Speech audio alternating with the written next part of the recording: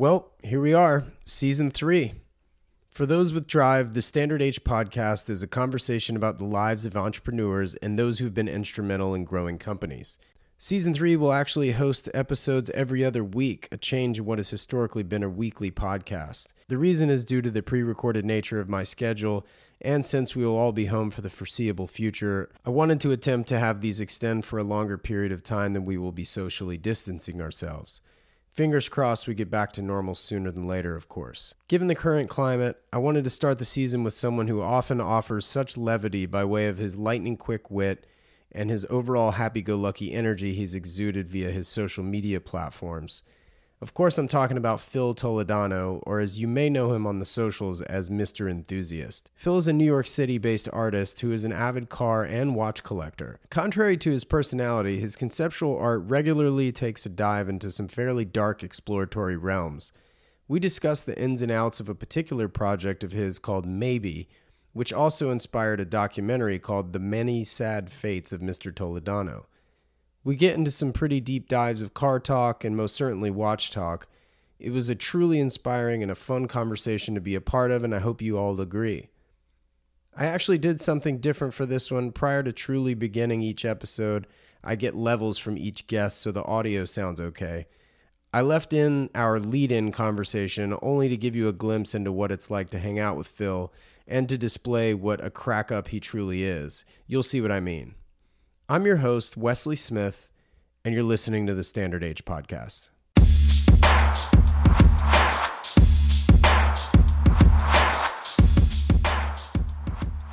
I miss sitting in the passenger seat. When you're Have you ever sat in the passenger seat of your own car with somebody else driving it? My wife doesn't drive. It's the weirdest thing. Yeah, no, it's super weird. But my wife doesn't drive, so I always say I should just wear like a little cap and open the door and the whole thing. She's just sit in the back, get it over with. Yeah, That's brilliant. Your last name, is it Toledano? Toledano. Yeah. That's what I figured.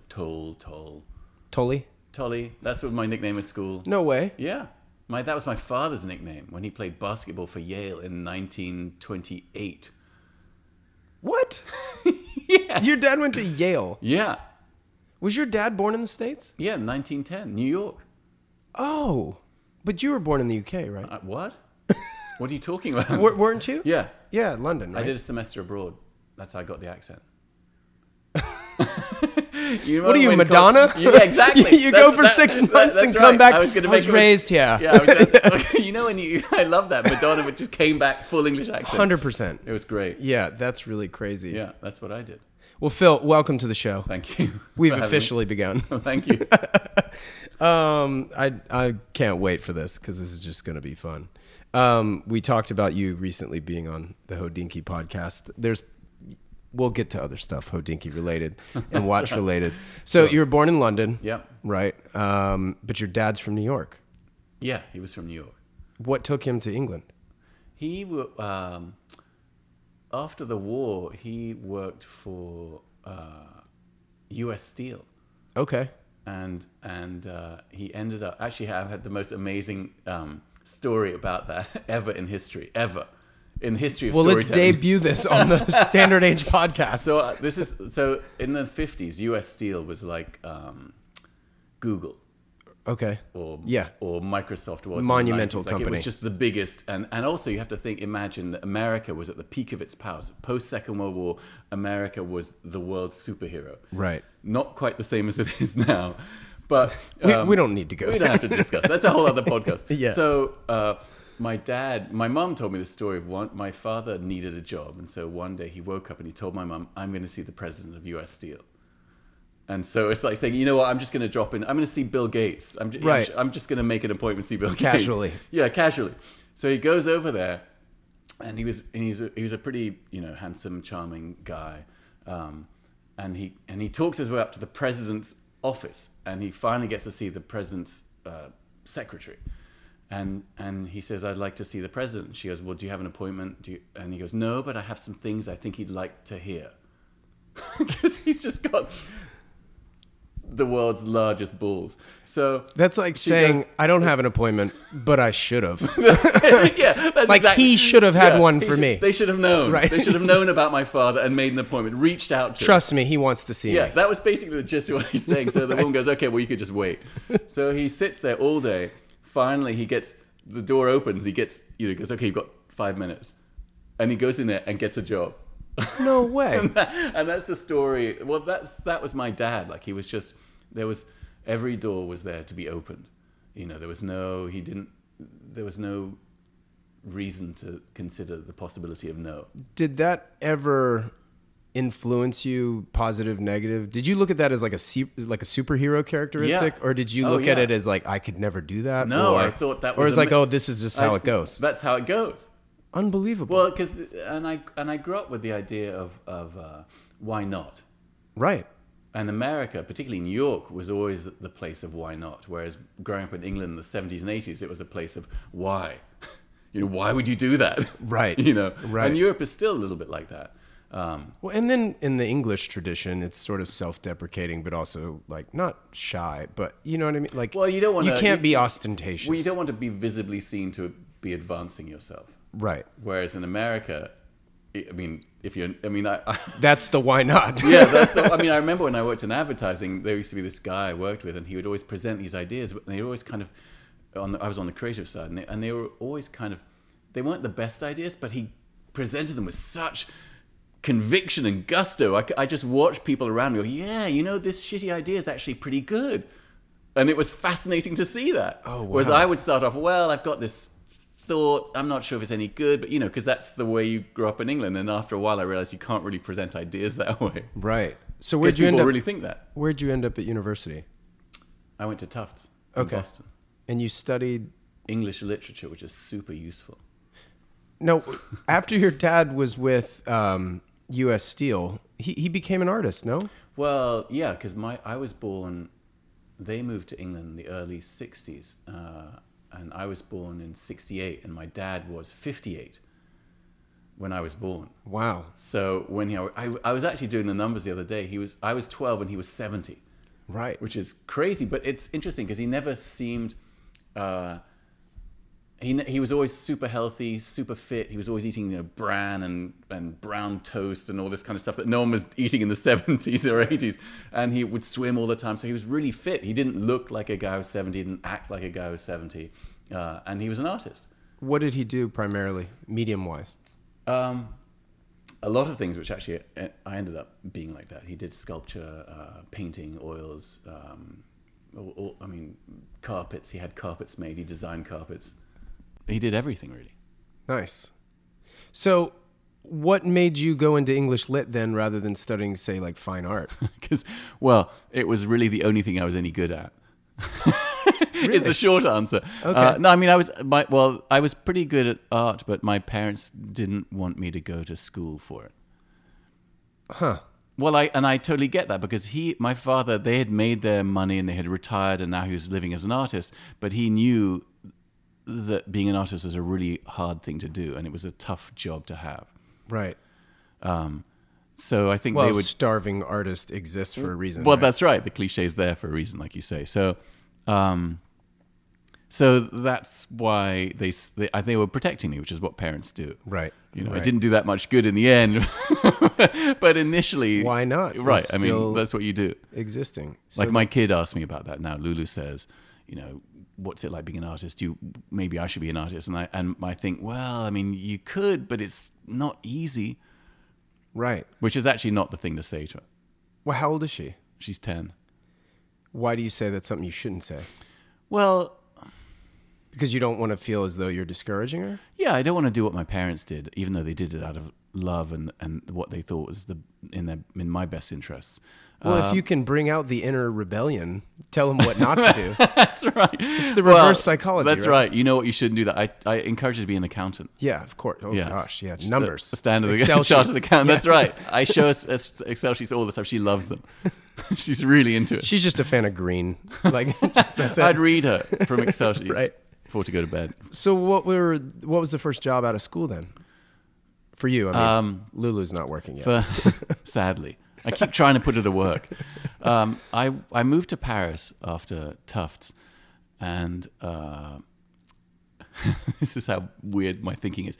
I thought I really wanted to start working. I wasn't that interested in school, but I always felt like once I was out in the world, I would just get going, and I really wanted to get going. So I got a job at an accounting software company. Speaking of checking Excel. bug checking, checking for bugs, a French accounting software company. And it was funny because I had been offered the job as an intern, and I thought, you know what, this is everything I feel I hate. But maybe secretly I don't hate it, and I should just try it and see if I actually turn out to be genius at it. But as it turned out, I was completely right. I really loathed it. I had to sort of teach myself accounting in French, and then I was the guy who just checked all this software.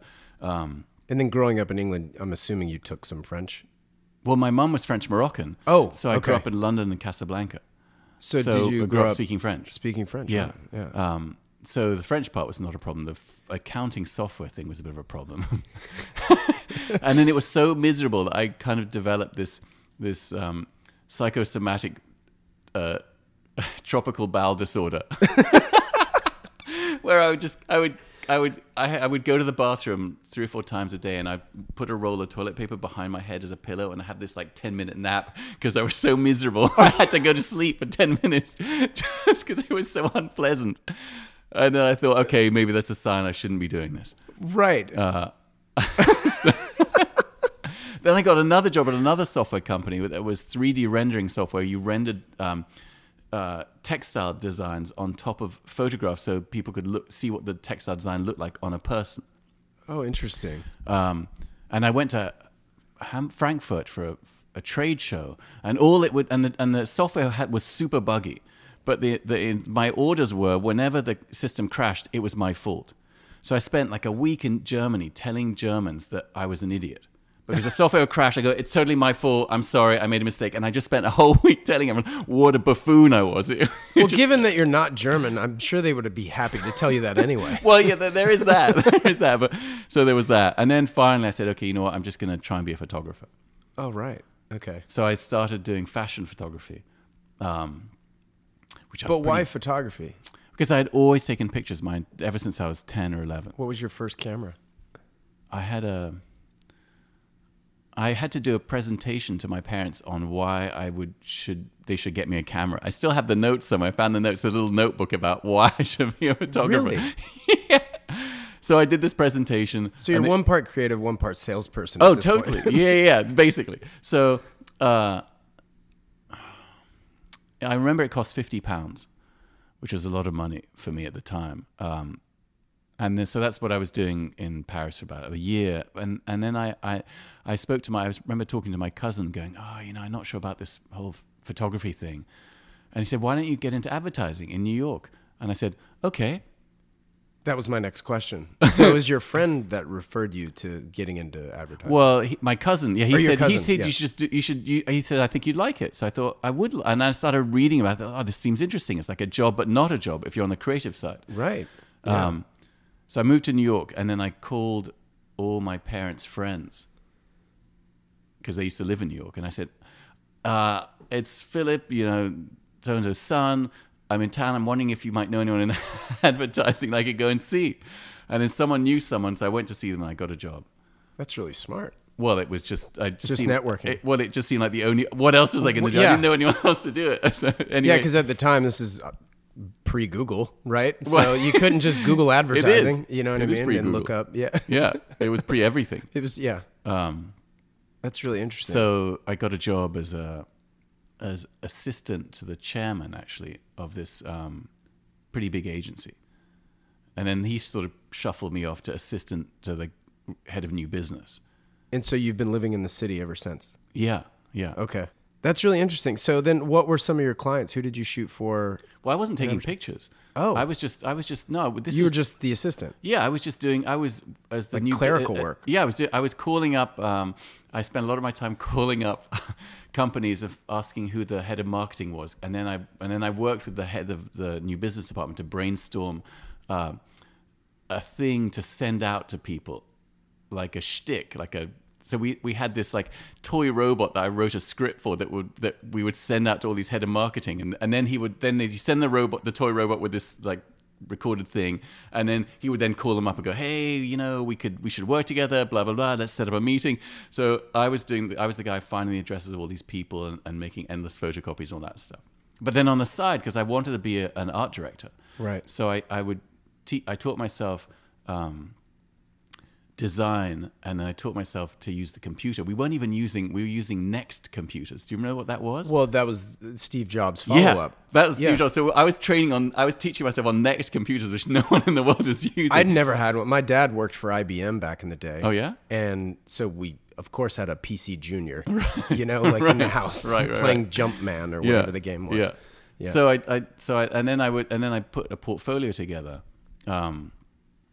And then I would go up and in my spare time, I'd go up and see the creative director on the fourth floor, and I just sort of harangue him. I go, what about giving me a chance? What about giving me a chance? I just stalked him. Right. I sit outside his office crying. So you were just persistent. He didn't have a choice. I was charmingly persistent. That's the key. That's amazing. That's the key. I just harangued him endlessly, and eventually said, all right, fine. After a year, they made me a junior art director.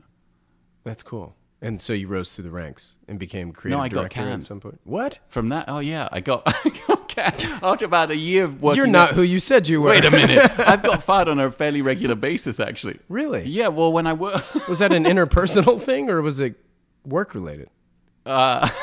It's the Tourette's. It was the rage. It was the rage. It was the toilet paper breaks. Yeah, with the naps. snoozing. Yeah, the tropical bowel disorder. Right. No, well, what I realized was that I worked really well in small, really creative agencies, and I didn't work well. The bigger the place and the more politics there were, the less able I was to work. I'm the exact same way. I was really bad at. I always felt like I just wanted to say what I wanted to say. Why did it have to? I was. Why do I have to explain why I'm saying what I'm saying? Or I wasn't saying the right thing at the right time to the right person necessarily. Like I wasn't good at navigating that kind of Byzantine labyrinth of politics. My wife is amazing. Like she's, I'm in the trenches. I hear the whistle. I run over the top. I get peppered by machine gun fire, and I fall into the barbed wire dead. Whereas Carla is in an air balloon way above the trenches, seeing which way to go so you don't get mowed down by the machine gunner. Wow. What does she do? She works in advertising. Oh, you guys met we way. She worked on the strategic side, and I was on the creative side, and we met at an agency. Well, she runs an agency. Oh, that's fantastic. Yeah, it's very cool. Oh, really cool. So then when did you make the departure out of advertising into art full time? I had, and I actually recommend this, for a while I had been thinking, God, I really want to be a photographer. And I didn't have the courage. And then I got this job at a really good agency, and it was the worst job of my entire life. I was so utterly miserable. I would come home and I would just sit down and not even switch on the lights and just sit there for like 20 minutes, just staring into space, just reveling, bathing in my misery. Just decompressing. Well, I didn't even know what it was. And then, and I was really thankful actually, because it made me realize I don't want to do this anymore. I can't do it anymore. Even though I had had a pretty good career in advertising, I was a creative director and I made good money. But I was thankful that it was so terrible. So I always recommend, if people are not sure, if they feel like they want to do something else, they should get a job that makes them totally miserable. Learn what you absolutely hate so that you never have to do it again. That's right. Kind of thing. Yeah, that's exactly right. Because otherwise, what happens if you have a medium beige-sized job that makes you comfy and happy? Right. Then it's cruise control. Then you wake up and you're 53 and you think, well, okay, what just happened? Yeah. And I also had this peculiar way of making decisions where I sort of think of myself looking forward and then I look back. I think of myself in the future looking back. So I'll explain. So for instance, I was 35 and I thought, okay, in 10 years' time, I know exactly where I'll be if I stay in advertising. I'll be a creative director at a bigger agency. I'll be making $400,000 a year. I'll probably have a house in the Hamptons, and I'll be selling, campaigns to clients. Right. And I thought, would that make me happy? And the answer was so clear when I thought to myself, in the future, considering that. Right. That's really interesting perspective. I don't know that I know anybody that looks at life that way. I always do that. I always think, okay, if I make this decision, will I? And I look back now, and I think even if I've had some degree of success as an artist, but I've had 7 books published, and even if no one ever looks at my work again, that's, for me, I've had 7 books of work that really matters to me that someone else published and put out into the world, and for me, that's everything. That's so incredible. even if it didn't work out, even if I'm not the most famous artist or even a famous artist, I've done something for myself that mattered. Was there anything as a creative director in an agency that you were especially proud of? Well, you know what? Funnily enough, I'm very grateful to advertising because I didn't go to art school, but advertising was art school. It was art school, yeah. And it really taught me so many things that were useful, that are useful now. I think the number one thing is the idea of being brutal with ideas. Because I think what happens when you have ideas, no matter what field you're in, whether you're an artist, an entrepreneur, whatever it is that you've got to be ruthless with whether the thing works or not. And if it doesn't function, or even if a part of it doesn't function, you have to identify that and amputate it. Right. And that's what advertising was like. You had to be ruthless with your ideas because you had to generate a lot of ideas and then say, okay, this one works. And even if you loved something about the one that kind of didn't work, you had to kill it. Right. And that's really served me in good stead for everything I've done.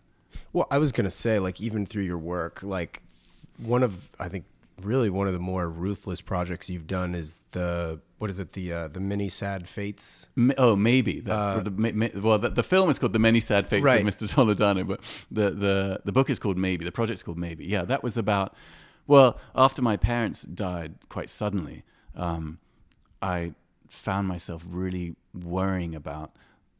The thing that's interesting about life is that you have no idea of what's in front of you. Like, I remember very clearly exactly how my life was right before the phone call from my father where he said, something's wrong with your mother.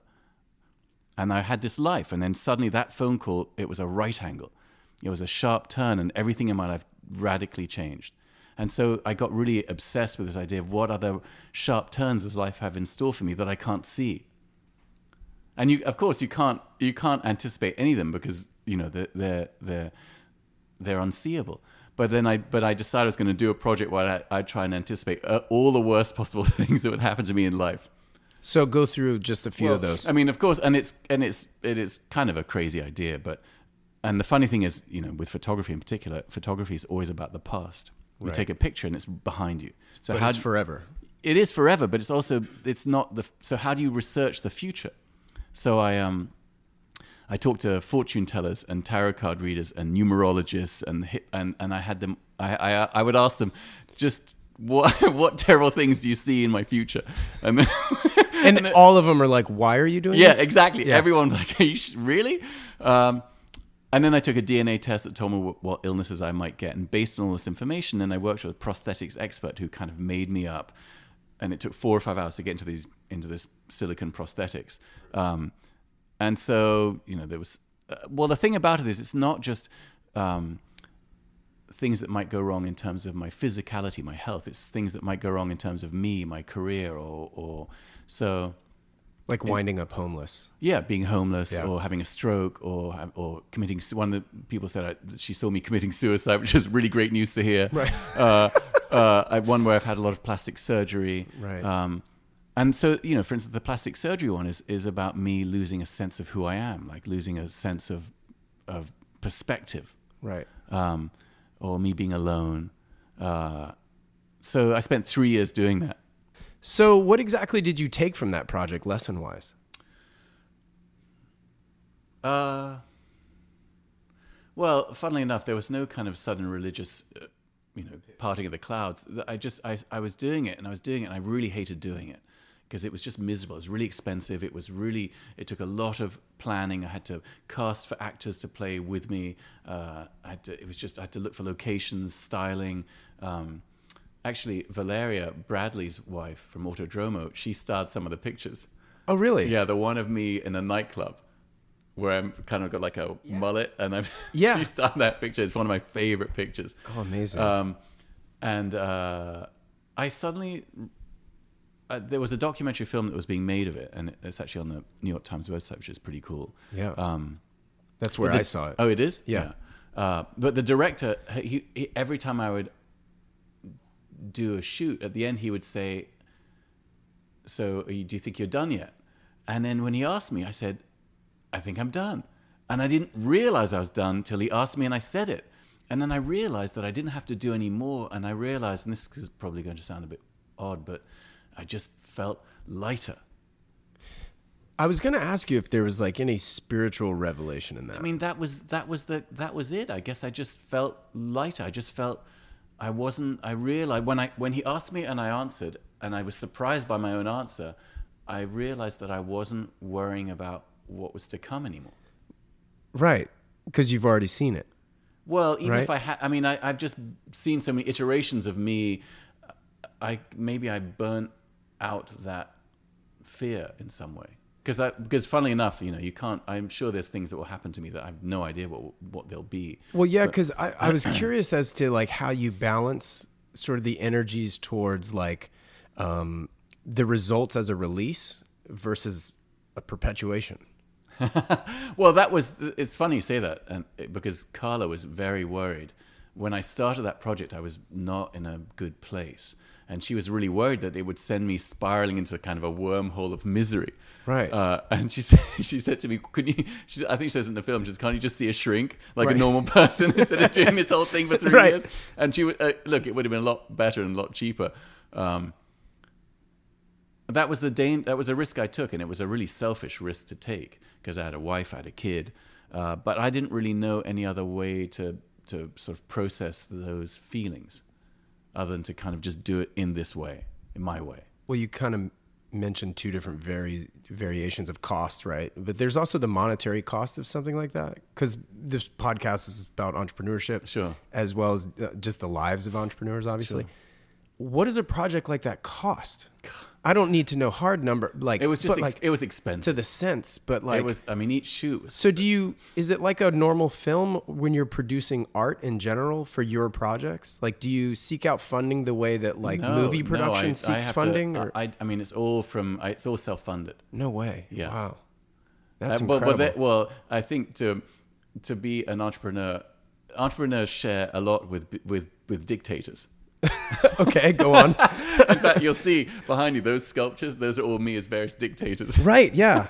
Because the thing about a dictator and an entrepreneur is you've got to build a world, and you have to fill that world with believers as you see it. Yeah, then you've got to be totally delusional.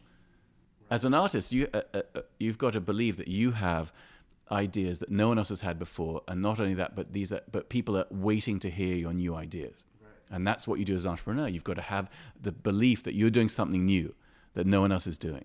And you've also got to kind of ignore what people say to some degree. Like you have to have this fine balance between ignoring, because there's going to be a lot of people say that's not a good idea, or I'm not sure, really. And you have to go, yeah, no, this is the right thing. Now, is that the only one where you've actually shot a documentary in parallel? I didn't do the documentary. That was my friend from college. Actually. But that's the only time that's happened when you've created art. Yeah. Okay. Yeah, I mean that was the other thing. It was making art in front of a film crew. Oh yeah. It was weird because there's a weirdly performative aspect. Although there was already a performative aspect to that work because I'm acting. So your return on investment comes through the selling of these photos. That's right. Whereas his comes from. Well, I guess that's a whole Josh Seftel's the director. He makes really interesting documentaries. So we knew each other in school, and then we ran into each other on the street randomly. And he said, "What are you doing?" And I said, "Well, I'm about to start this project." He said, "Oh, hang on a minute. I want to make a documentary about that." Wow. And that's kind of how that happened.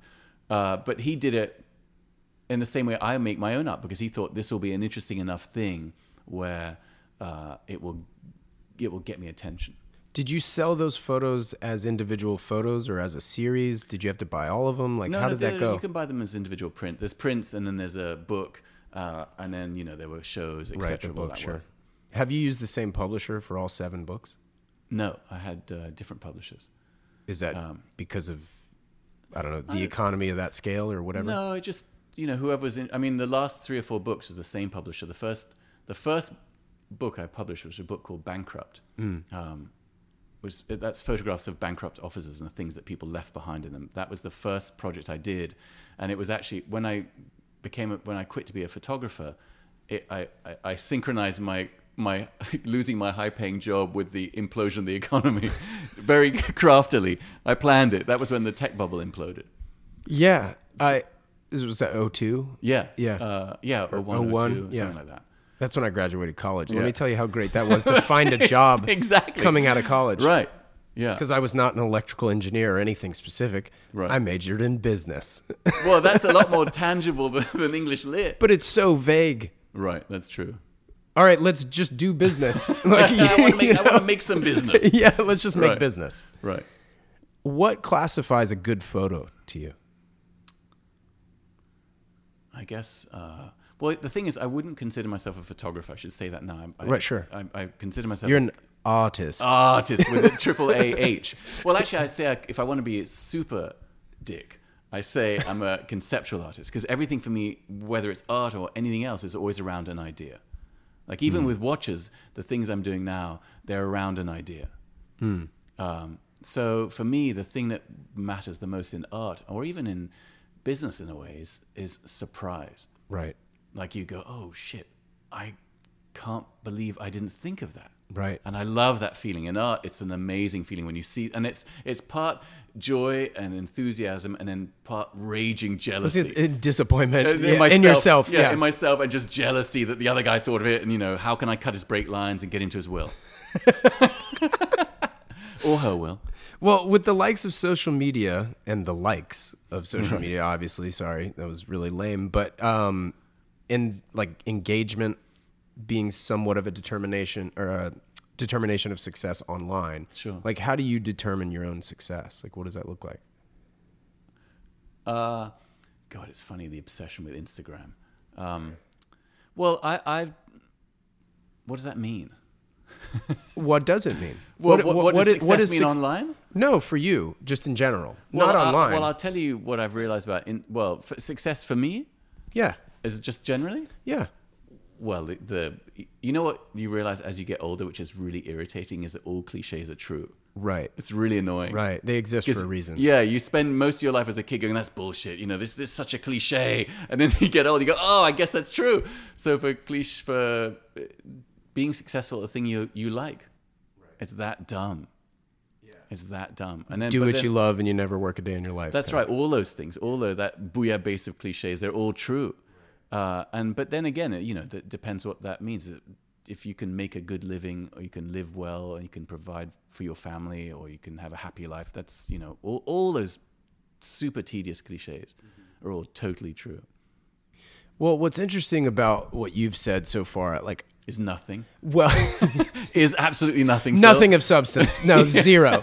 The thing is, and I'm putting words in your mouth, there's like a level of masochism, it seems. Only due to the fact that you hated your first job. Yeah. You hated the job in Paris. You do these projects that Well, no, are painful to do. Well, maybe it was the only one that was painful to do. Generally speaking, I really liked the work I do. Okay. That was painful. Well, after my mum died, I had a real shift in the work I did, and I started doing super, super personal work. What were you doing before that, just as an example? Well, oddly enough, it's all. I think that all artists do is personal. It's just a question of how visible they are in the work. Right. And so all of a sudden, I became very visible. I did a book about my dad. I did a book about my sister, the death of my sister. I did a book about having a kid. I did a book about myself. So I was really visible in the work. I totally forgot why I'm saying this.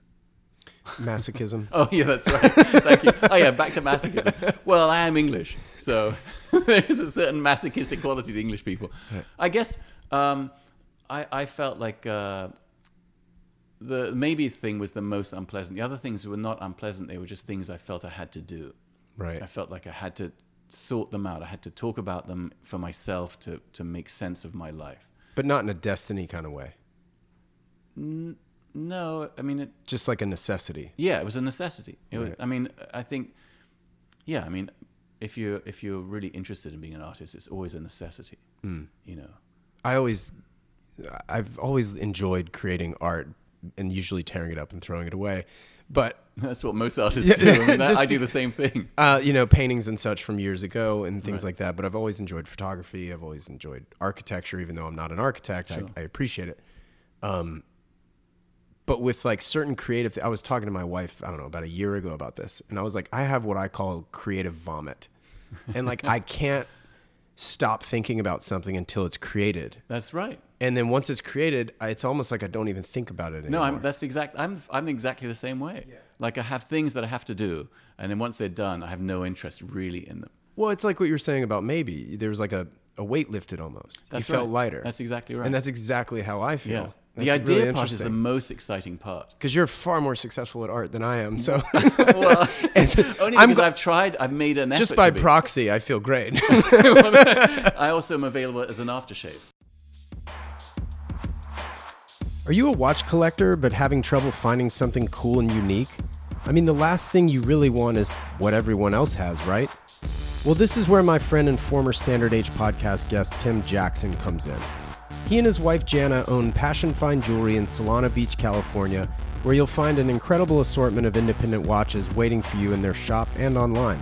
And if you're getting engaged, have an anniversary coming up, or simply have another reason to buy jewelry, they have you covered. Passion Fine Jewelry also employs a goldsmith on staff for any custom desires, so you're able to go that route if you so choose. Visit Passion Fine Jewelry when you find yourself in Southern California, but they're also open 24 hours a day at passionfinejewelry.com. You can also find a wealth of information through Tim's blog, independentinTime.com, where he covers anything independent watchmaking related, among a plethora of other information, so check that out as well.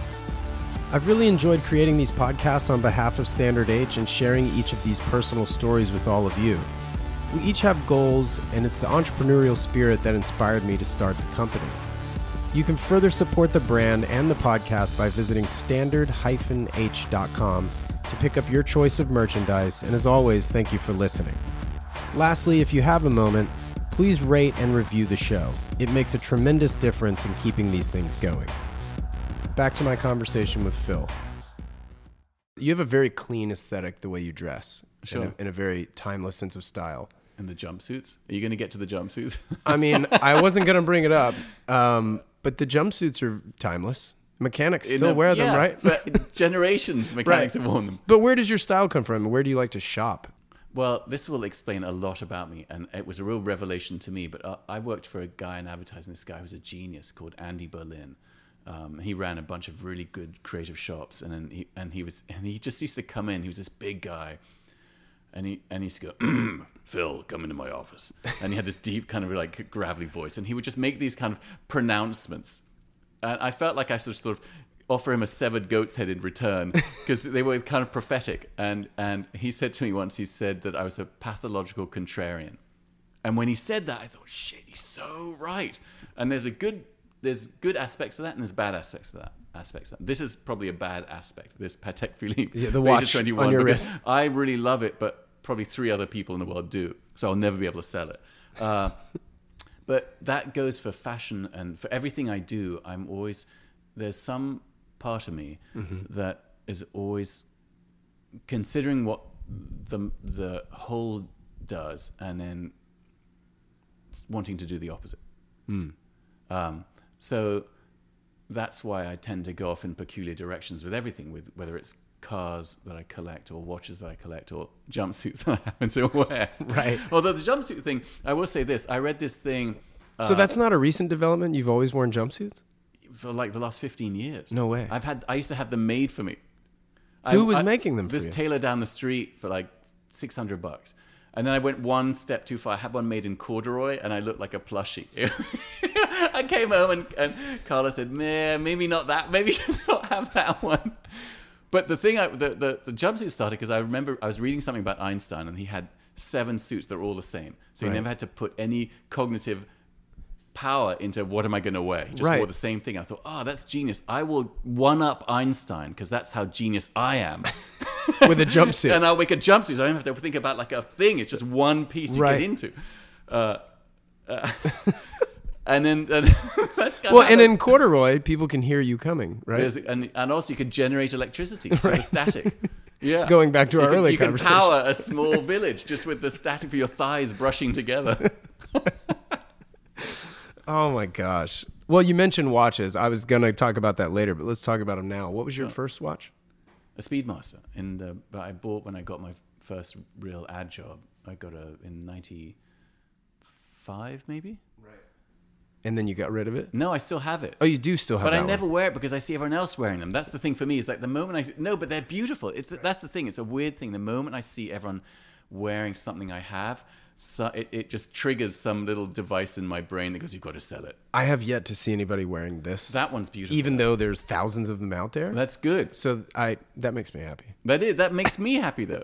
Yeah. I mean, it's funny though that I just like I collected Group B cars, and then I see everyone.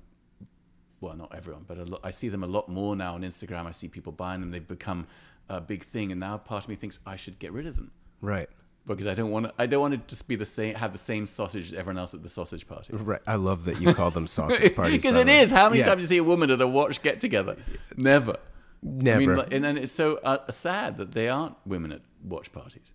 So how did it happen though? You just got a good check and you knew that the Speedmaster was a good one. Like, what got you into watches? Like, what? Well, the Speedmaster I got because I loved space. Okay. I don't know if you noticed the spacesuit when you came in. I did.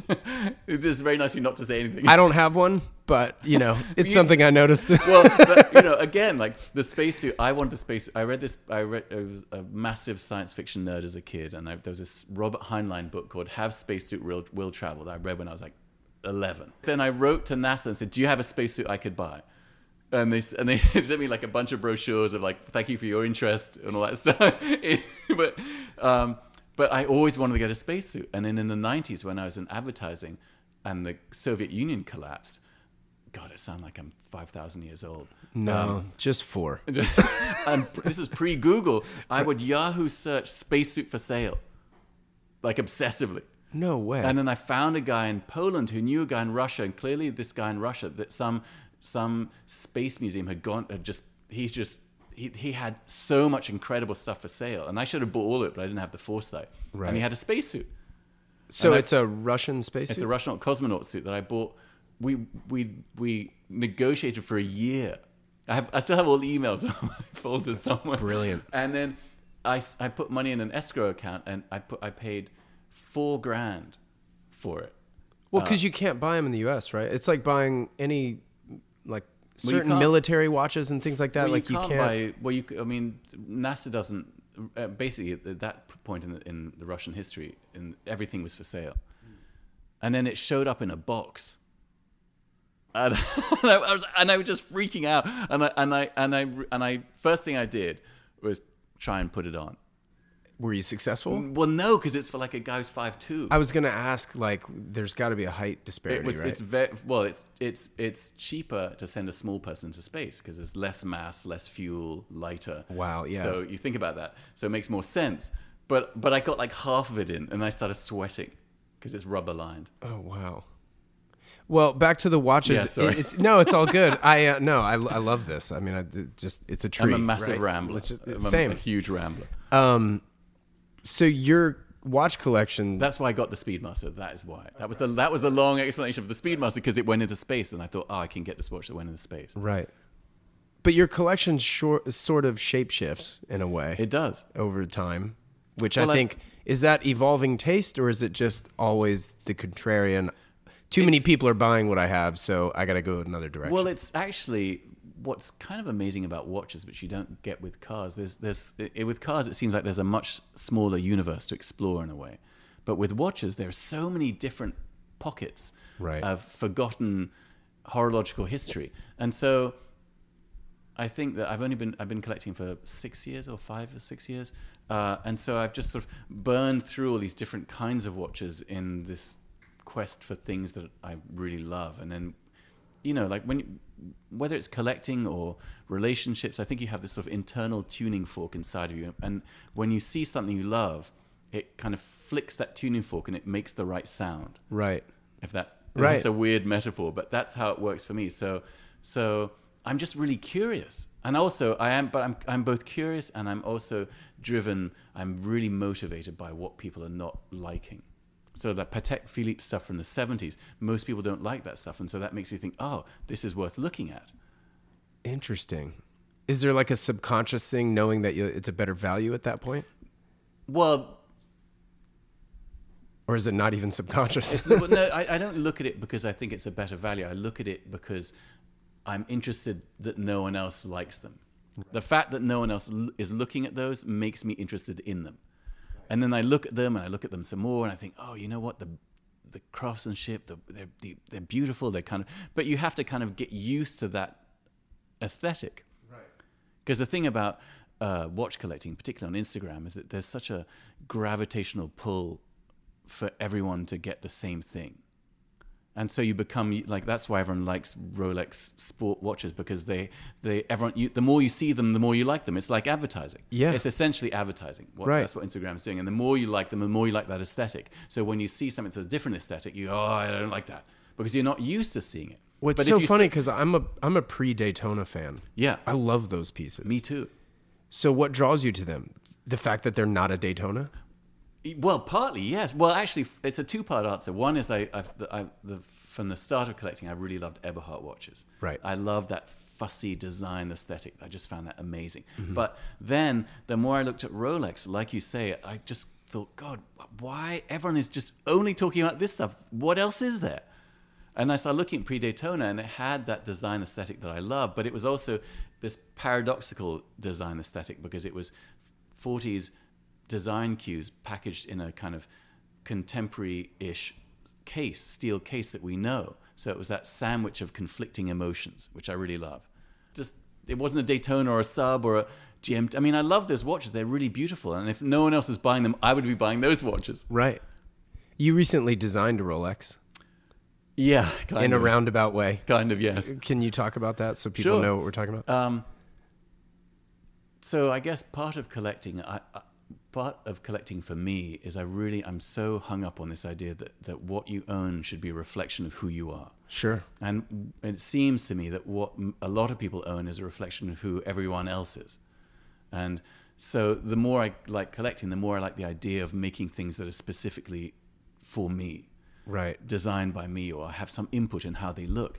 And so I started looking, I kept seeing on Instagram all these engraved Rolexes, and I started thinking about that. And I really admired the craftsmanship, but there was no idea to it. Oh, you mean the ones where they've taken the bracelet, yeah, they engraved and kind the of make case them and the bracelet, like and paisley and yeah, whatever. exactly, yeah, exactly, and they, the skulls or whatever. But there's no concept. It's just it's an aesthetic thing. Mm-hmm. And then I had this idea: what if I designed, or I had a dial engraved that was specific to the function of the watch.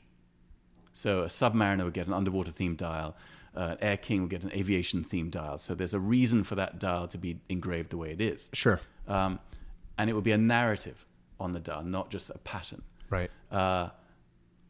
Because everything going back to Avatar, that's a solid advertising style idea. It's a concept. It's on idea. the nose too. Yeah, it's an obvious idea. Right. But no one had done it. So then I spent 2 years trying to find an engraver, and then finally I found Johnny, who's King Nerd on Instagram, who's just amazing, and he got it totally.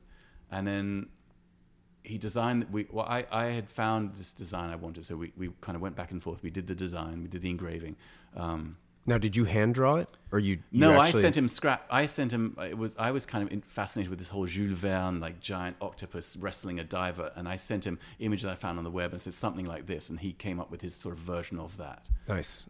Where's he based? England, London. Oh, so this was a long distance project. Yeah, this is long. And then he sent me the dial, and I put it in the watch, and I thought, shit, it doesn't really work. I have to design the rest of the watch. So what watches were you using, modern, or was it a vintage? It's a mid-90s Rolex. Okay. You want to see it? So, yeah. Do you have to pause it or something? Or? No, I'm not pausing anything. All right. I'm not pausing anything. Hang on. I mean, I'll show you the. Actually, I got a couple in today.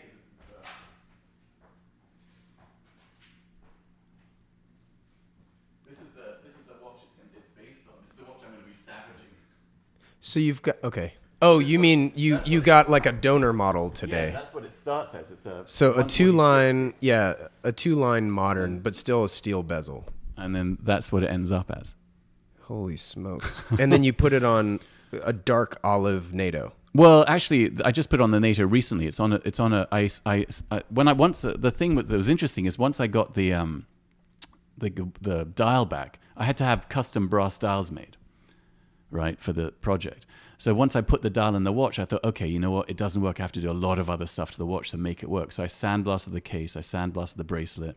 I skeletonized the hands, painted them black. I put a black diamond in the pip, and then I made a sterile. Does the bezel rotate? Yeah. Okay. which did. Yeah, and then I sandblasted the bezels. You could almost use it as a GMT then. You know what? Excellent selling proposition. I didn't even think of that. You know what? Added value. That is super cool. So we did them in on Instagram, it like looks cool, but it looks so illustrated, and then in life, it's like so manufactured. Right. It is. You know what I mean? Yeah. Because it's metal, obviously. Yeah. That's incredible. What did you say the dial was made of? Brass? Brass. I had brass dials made. And then you sandblasted the case yourself? No. There's a watchmaker I use, and I brought it to him. He sandblasted it. Well, I'll take photos of this for sure. All right, man. It was Is that all right? Yeah, no, of course. It was this. And then I decided to treat them like art. So basically, it's an edition of 6 of that design, and then we won't repeat that design again. So 6. Yeah. Is that because of no reason? 6. Yeah, just 6. Okay. And so we sold 4 watches, which is pretty amazing. I'm shocked and delighted. Right. Say. Right. What? Wow. What do they go for? 25 grand. Okay. Which is a lot of money. It costs a lot of money to make between, buying the watch, having the dials made, Johnny doing the engraving. Same movement though. Same movement. Yeah. I mean, the watches are delivered in a beautiful case or service and all the rest of it. Oh, cool. Yeah. It's kind of cool to look at a sub next to a sub and be it's funny because I didn't know I was going to go that far. Right. I thought I was just going to drop the dial in and I was maybe going to skeletonize the hands and leave everything as is. But then when I dropped the dial in, I thought, oh, the bezel is so distracting. I was going to say, I bet it looked weird. It did. It didn't work. The bezel was super distracting and it just felt like it felt not cohesive as a piece of design. Right. And look, I've never designed a watch before. So, again, that's just the sort of arrogance of delusion, right? The engraving's incredible. I mean, it's like borderline 3-dimensional. Oh, I guess it technically is, but you know what I mean? He's an incredibly talented artist. Yeah, it's insane. Very cool. So you've just been ordering these by them. So you're making them as you can get. Yeah, as the orders come in. Pieces. Yeah, as the orders come in. Okay. So I just got 2 more this morning. Getting back more towards like the car talk, Group B, you're a collector, and chronographs. Is the reason you like chronographs because of the automotive stuff? No, you just like how they look. Yeah, but I also like. I mean, all the Patek 70 stuff is non-chronographical, if that's a word. Right. So you were on talking watches very early on. I was. So you've only been collecting for 5 or 6 years. That was really early in your collecting days. It was like a year into it. Wow. And that came about how? Well, I sold Ben Clymer a car, and then he kind of infected me with the watch collecting virus. Because, being a contrarian, I didn't collect watches in part because everyone who likes cars also likes watches. And I just found that really irritating. It was so formulaic. I was like, I'm not going to be one of those guys who, likes watches and cars. I'm just not going to do that. And then, I don't know why, but we became friends. And then I started just looking at watches. And next thing you know, I'm buying watches. What was the car you sold him? A 1961 Lancia Flaminia Sport Zagato. Nice. Yeah, it was really beautiful. Does he still have it? I think he sold it, actually. Oh, did he? Okay. Yeah. Oh, it doesn't matter. What was your first car? A 1984 VW Golf GTI. Unreal. Yeah. That's a hell of a first car. Well, it was, but I bought that car in 89, 88. So it was like an old car. It was just a used car. Yeah, but still, a GTI is pretty specific. I think I paid $4,000 for it. And then the muffler fell off and it sounded amazing. I thought, wow, this is so much better with the muffler, with no muffler. Oh my gosh, that's hilarious. And then you have the Bastarda, yeah. Let's talk about that car. So let's talk about where it came from, how it evolved, because it's pretty famous at this point. So this Wouldn't you say? I guess weirdly, You make yes. keychains for it. Yeah, I sold them all. Right. I know, which is super weird. So I bought this. I had a Lancia Evo 1, and I sold it. Actually, I was going to list it on Bring a Trailer, and then Randy, the guy who owns Bring a Trailer, said, "Do you want to sell it to me?" And then we had this like very vigorous haggleathon for about a week. He's a strong haggler, and I sold it to him. And then afterwards, I kept seeing, that guy Automobili Amos Eugenio, who's done the Futurista. Right. So I kept seeing his car, and then I kept thinking, shit, I wish I still had one of those cars. And I mentioned in passing to my friend Tom, who's a car dealer in England. I said, look, if you ever find a super cheap one, just let me know. And I sort of mentioned it in a way that you kind of say it, but nothing's going to happen. Right. And you kind of hope nothing's going to happen. But then he called me 2 days later and said, I've got this one for super cheap. It's in Japan. Do you want it? And I said, oh, I guess so. I guess so. So did you, like for anybody collecting watches, if you buy like a really old watch, you want to know if it's been serviced or not. So like, was there anything necessary for the car? Well, I thought not. Okay, yeah. See, this is where I'm going. I thought not. Because buying cars in Japan actually is a pretty amazing process. Like they have a very rigorous inspection it's thing. Japanese. And they come with graded and all that stuff. So the interior was amazing. The car looks straight and solid. So the car gets here. I pick it up at the port. And then I take it to my mechanic. And he goes, oh, it's a super solid car, no leaks, nothing.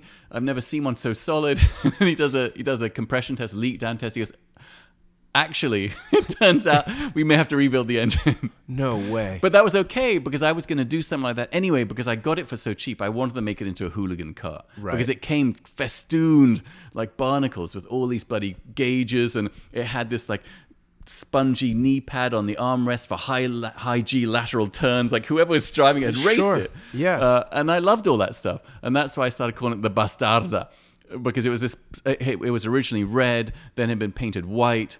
Then I not painted it, but color changed it. Now, is it a wrap that's on it? No, it's a thing called Autoflex, which is this spray. Yep. And it looks just like paint. It's amazing. And it's super cheap, so I was sort of doing everything on the cheap. So he rebuilt the engine.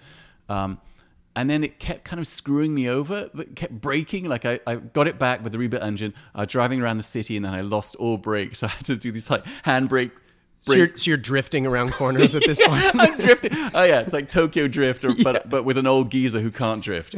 And then I'm handbraking it at the stop sign until I get back to the garage. That's hilarious. So it kept breaking, and I kept fixing it. So I called it the Bastarda because I don't know, it just seemed. I liked it. I liked the idea of rebranding the car, and also I had painted a color no one had ever seen that car in before. Right. Which was interesting. I just thought I can make it my own. Right. Like the watch. I just thought, let me make it, because the thing about old cars, you treat them with reverence. You don't want to touch them. But this car had already been fondled briskly. Right. So I thought, why not continue the fondling? Have you made any additional modifications? Just like performance-wise? Yeah, well, I mean, I rebuilt the engine to higher spec. Chipped right. it. Wheels? Wheels. Yeah. I straight piped it initially, but it was too hooligan even for me. So I added a small. You hear you 4 blocks away. Yeah, basically.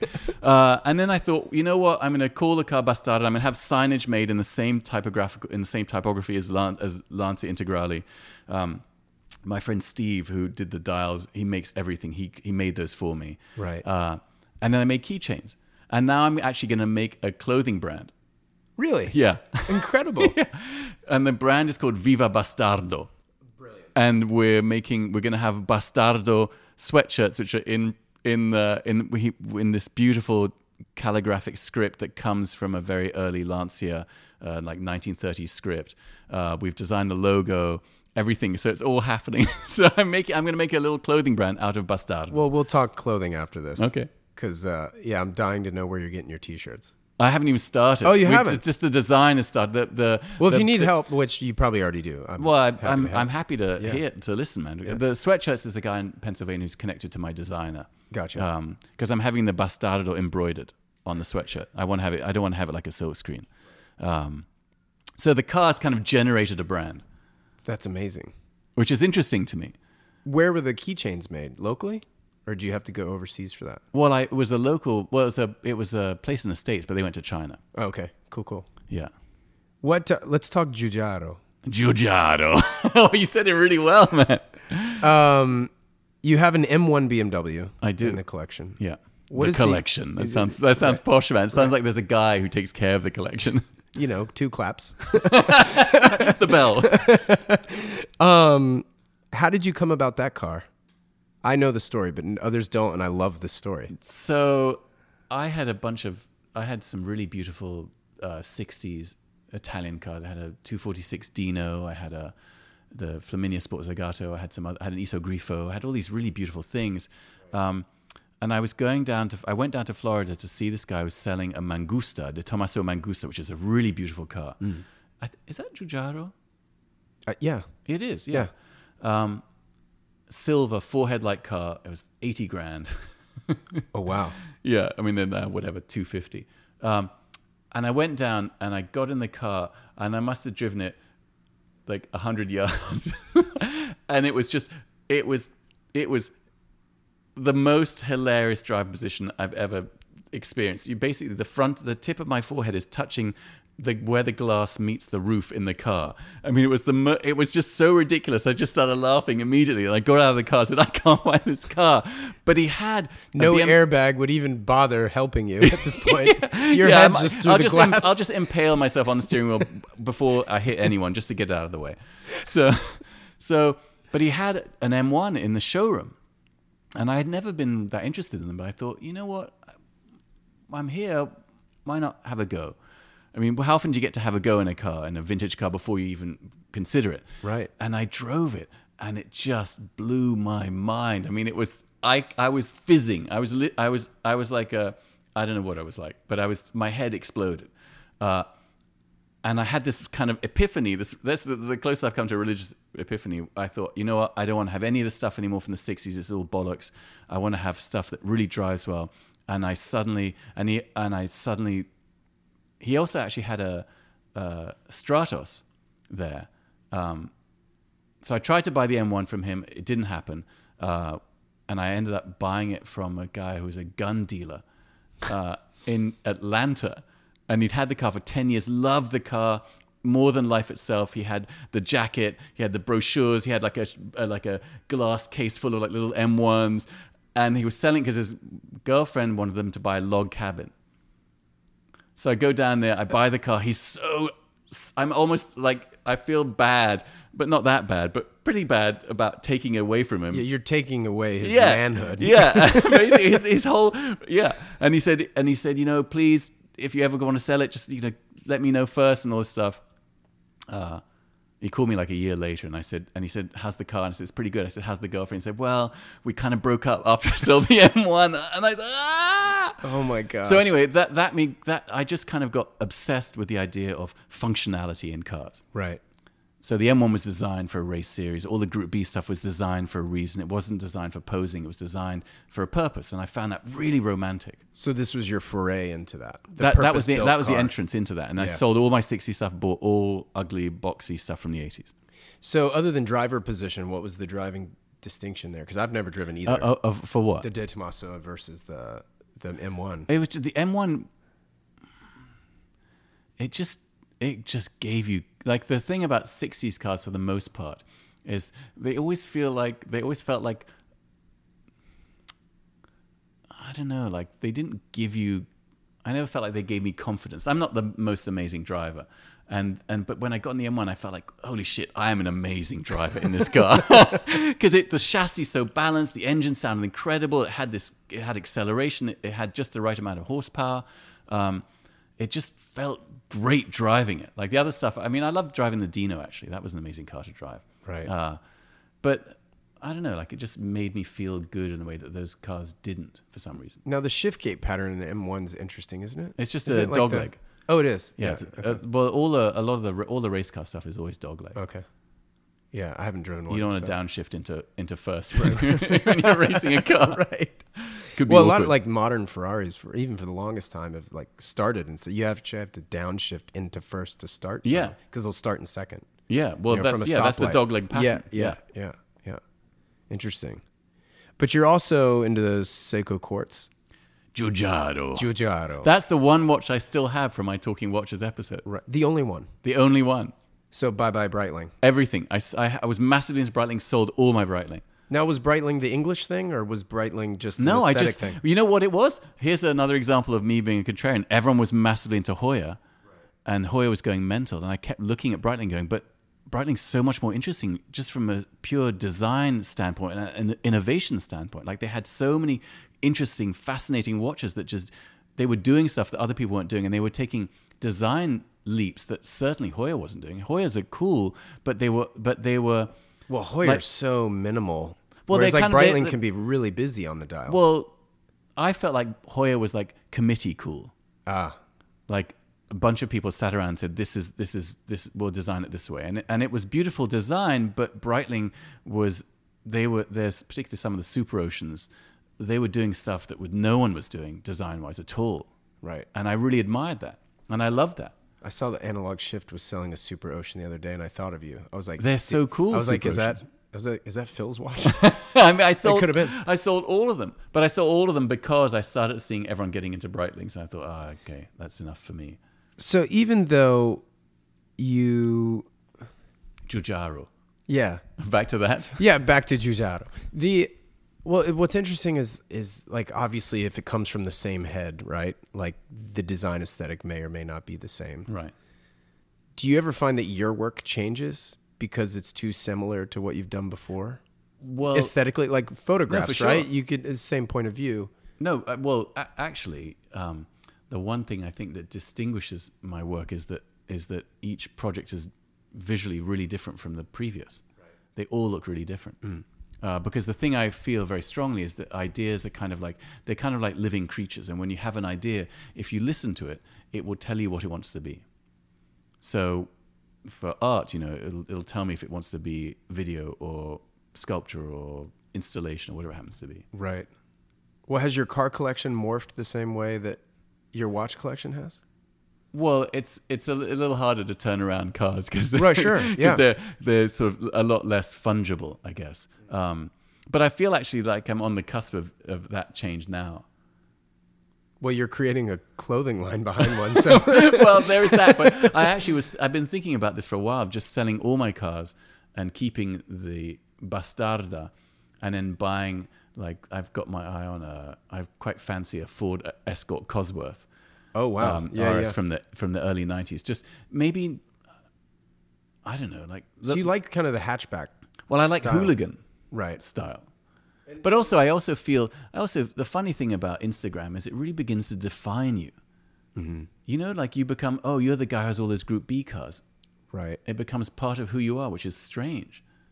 Yeah, I mean, I guess that's sort of the caveat of making Instagram personal versus a professional outlet. Sure. Yeah. That's right. Yeah, it's interesting. I don't know. I'm not that famous, so I don't really get, like, you're that guy who blah, blah, blah. But, well, I guess I'm not, I don't think I'm famous either, but I do get, but people go, when people go, how's the 037? I say, I sold it. They go, what? You sold it? Like, it's almost like what it must be like if you're 17 and you break up with a girlfriend, but then you always you see her in the background picture of some post on Instagram. Like, there's always the shadow of things you used to own, right? Because of Instagram. Whereas in pre-Instagram era, you just sold something and it disappeared, and that was it. See, I'm the weird guy that thinks for borderline years before buying something, especially like a watch, and a lot of that has to do with affordability. Sure. And for me, it's like I keep looking at it until I either get sick of it or I can't stop thinking about it. I'm the same way, but on a much shorter timeline. Like, I'll look at things repeatedly. And actually, funnily enough, when I'm thinking about a watch, I look at it on Instagram. There's two things that happen. I look at it on Instagram to see, and I will notice. It's not. don't do this on purpose, but I will notice how many posts there are of that watch. And if there's less than 100, I think, that's interesting. Suddenly it's interesting. But also, the other reason is I like to see what it looks like on people's wrists. Right. We were talking earlier about so it's funny. I wore a watch home to North Carolina where I grew up, and my dad had, since seeing him, bought a watch, and we traded for the 3 or 4 days that I was home. Right. And so I wore it all day, every day for 4 days. He wore it all day, every day for 4 days. And at the end of the trip, we traded back, And my idea, actually, the day I was leaving, I was like, well, let's just keep the trade and I'll just give it back to you the next time I see you. Right. Right? That was the idea anyway. And then he's like, no, let's trade back. And I said, fine. What were the watches? And so I put the watch on and I'm about to get out of the car. And he goes, by the way, the next time you come home, I want to trade back. I was like, you saw it on my wrist now. You want it back. That's right. And that's how it works. I have. We're all 4-year-olds. No, it's so true. You know what I mean? I love people. I love friends of mine driving my cars. Yeah. Because then because when they get out, I see what they look like and I think, that's how I feel. Yes. Hopefully. And I feel exactly the same about watches. Yeah. It's really cool when someone puts on a watch I own. It's so weird how fascinating it is. Right. Because when they're wearing it, you see everything you love about that watch. Right. Or not. Right. The watches, to answer your question, it was I had a Batman GMT, right. but on Oyster, not the new, on Jubilee. And then he had the previous iteration Explorer 2 white dial. Oh, that's cool. So the 40 millimeter with the red GMTN, my favorite Explorer 2, the only Explorer 2 as far as I'm concerned. So yeah, maybe we'll switch back or whatever. Right. But and I always keep the GMT hand on East Coast time because of my dad, and you know he lives there, and I live on the West Coast. But yeah, I read somewhere recently there's a new Porsche project you're working on. Is that so? Yes. Okay. So going back to my obsession with the idea of ideas. So I kept looking at Porsches and I kept seeing it's kind of like, you know what the thing about the Rolex I did is I just got sick of seeing like the zombie PVD hordes of blacked out Rolexes. I thought I want to do my own thing. And the thing with the Porsches is I kept looking at everyone doing an homage to IROC, RS, RSR, like everything, tartan interior, like everything is just this copy of this car that existed in the 70s or the 60s, long hood, whatever it was, right? Cool by committee. Yeah, well, I mean, cool by gravitational pull, right? In a way, like everyone's doing it, so everyone does it, right? And again, it's not that those cars aren't beautiful. It's just that if you're going to customize a car, why would you do it so it looks like everyone else's customized car? So I had this notion that I would design a car called the 212, which is the New York City area code, and it's a poem to New York. So I'm trying to take as many influences as I can from the city. So for instance, the wheels are copies of manhole covers. No way. So you're having those manufactured? Yeah. I can't wait to see this. And the engine grill is a copy of the subway grate pattern. Wow. And so what body are you using for this car? It's a 78 SC. Okay, so and then the gauges.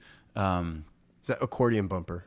Yeah, but also, well, there's two things. Because I'm such a delusional and presumptuous bastard, not only am I just saying I'm going to do this car that's specific to a car designed around New York City and for New York City, but I'm also changing all the things I dislike about Porsche design. Because, of course, I've got years as an automotive designer. Right, of course.